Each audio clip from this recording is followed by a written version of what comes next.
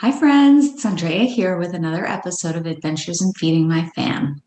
If you're like me, there have been points in my life where I have had recipes literally all over the place and no organization whatsoever. I mean, really, like I would make a recipe, I would cut something out, put it in a little file folder, and then obviously I couldn't find anything. So that was no good for me. So I went through and totally overhauled my system. And this is a question I got on my Facebook group by one of the members there. And they were just asking for tips on how to organize their recipes. So we're going to give you a few options today.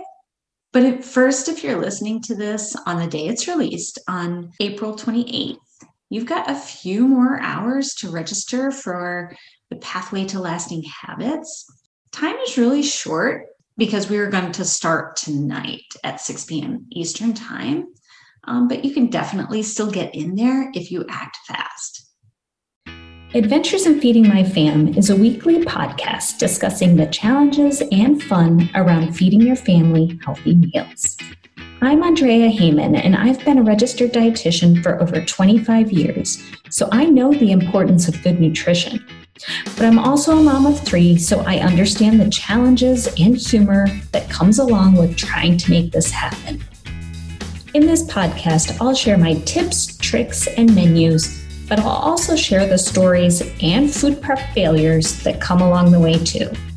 Interview guests will discuss family food traditions, how to strengthen bonds around the family table, as well as their favorite family recipes. There isn't one right way to feed your family, but there are countless stories, and you can take bits and pieces and learn from all of them. So I did get this question from one of my Facebook group members, but then I also followed up and asked in the Facebook group and got a lot of feedback. And it looks like some people have some really creative ways and fun ways to keep track of all of their recipes. So probably the most common is just to take loose written recipes and put them in a journal or binder. This is pretty much what I do. I've got one of those photo album I guess it is a photo album. And then there are slots where you can slide your photos in. Well, I just use that and put recipes in there, but I've got sections for it. So the first section is salads, and then entrees, and then soups, so on and so forth. One of my friends from college says that she's got like a whole series of binders and almost like a different binder for every course of the meal. And she'll even photocopy recipes out of her cookbooks and then put it in her binder so that she has everything she wants to keep more in one place and then doesn't have to go searching and remember like which cookbook that was found in. Another friend of mine said she has old kitchen cabinets and she literally writes her favorite recipes down on the inside of her kitchen cupboards. I thought that was a lot of fun. And obviously I know this woman, so it sounded exactly like something she would do because she's kind of whimsical. A similar version is to add your recipes to an accordion or a expanding file folder. So it's a similar concept as the journal or a binder, but just a different format. And of course, there's the old standard of using a file box or a file drawer and using the tried and true recipe cards. But I personally don't like to take the time to handwrite things and my handwriting over time because I don't write that much. I type on a computer, but I don't write that much. So my handwriting has gotten pretty poor. So I really pretty much put it all into printed form and put it into my binder or my photo album, I should say. One of my friends told me, and this was on the podcast episode number 2, I believe it was, and she told me that she created a whole scrapbook of family recipes. So all the classic things that everyone in their family, when they would come to gather, they would put their recipes, all the classic things that everybody would make and bring. So now that even some family members have passed on, they have got these incredible family recipes that they all still make, and they have these great memories of that particular family member. And I think that's such a lovely, lovely memory and heirloom that they will have. And I asked her if she was going to have her own children add recipes. And she said she hadn't thought about that yet because her oldest is really just a freshman in college right now. They're not really at that stage where their kids are creating their own routines and their own kind of memories in their own households. But she liked the idea. So I suspect they will have like a volume 2 of favorite family recipes.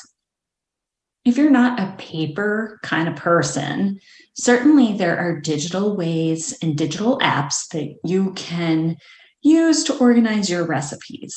And this, I will be perfectly honest, I do not have experience with this because I don't use it myself. But there is quite a list of organizers out there, and they have different features, although they all seem to have some similar features.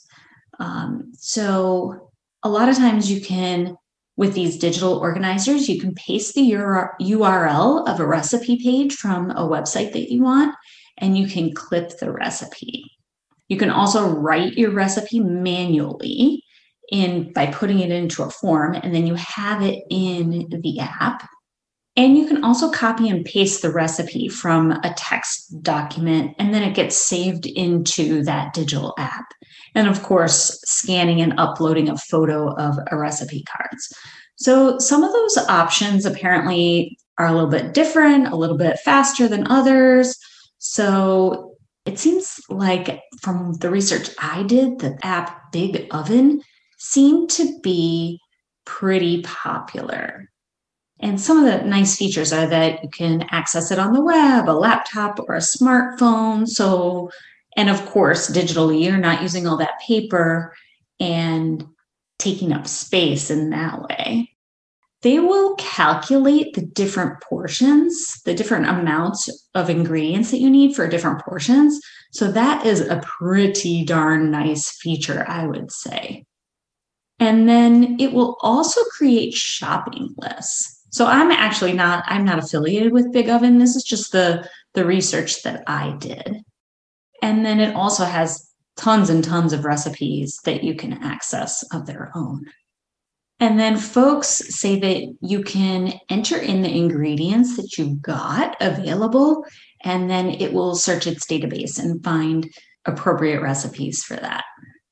So another app is ChefTap. And I think it's got similar features, but from what I read, the reviews aren't quite as convincing as the Big Oven app. So this is something that I'm definitely going to check out. And I hope this episode was helpful. These are just a few ideas to help organize your recipes. And I think I'm definitely going to be going in the digital route.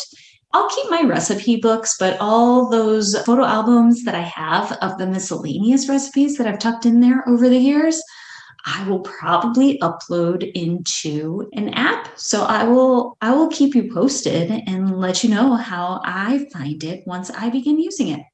I hope this was helpful for you.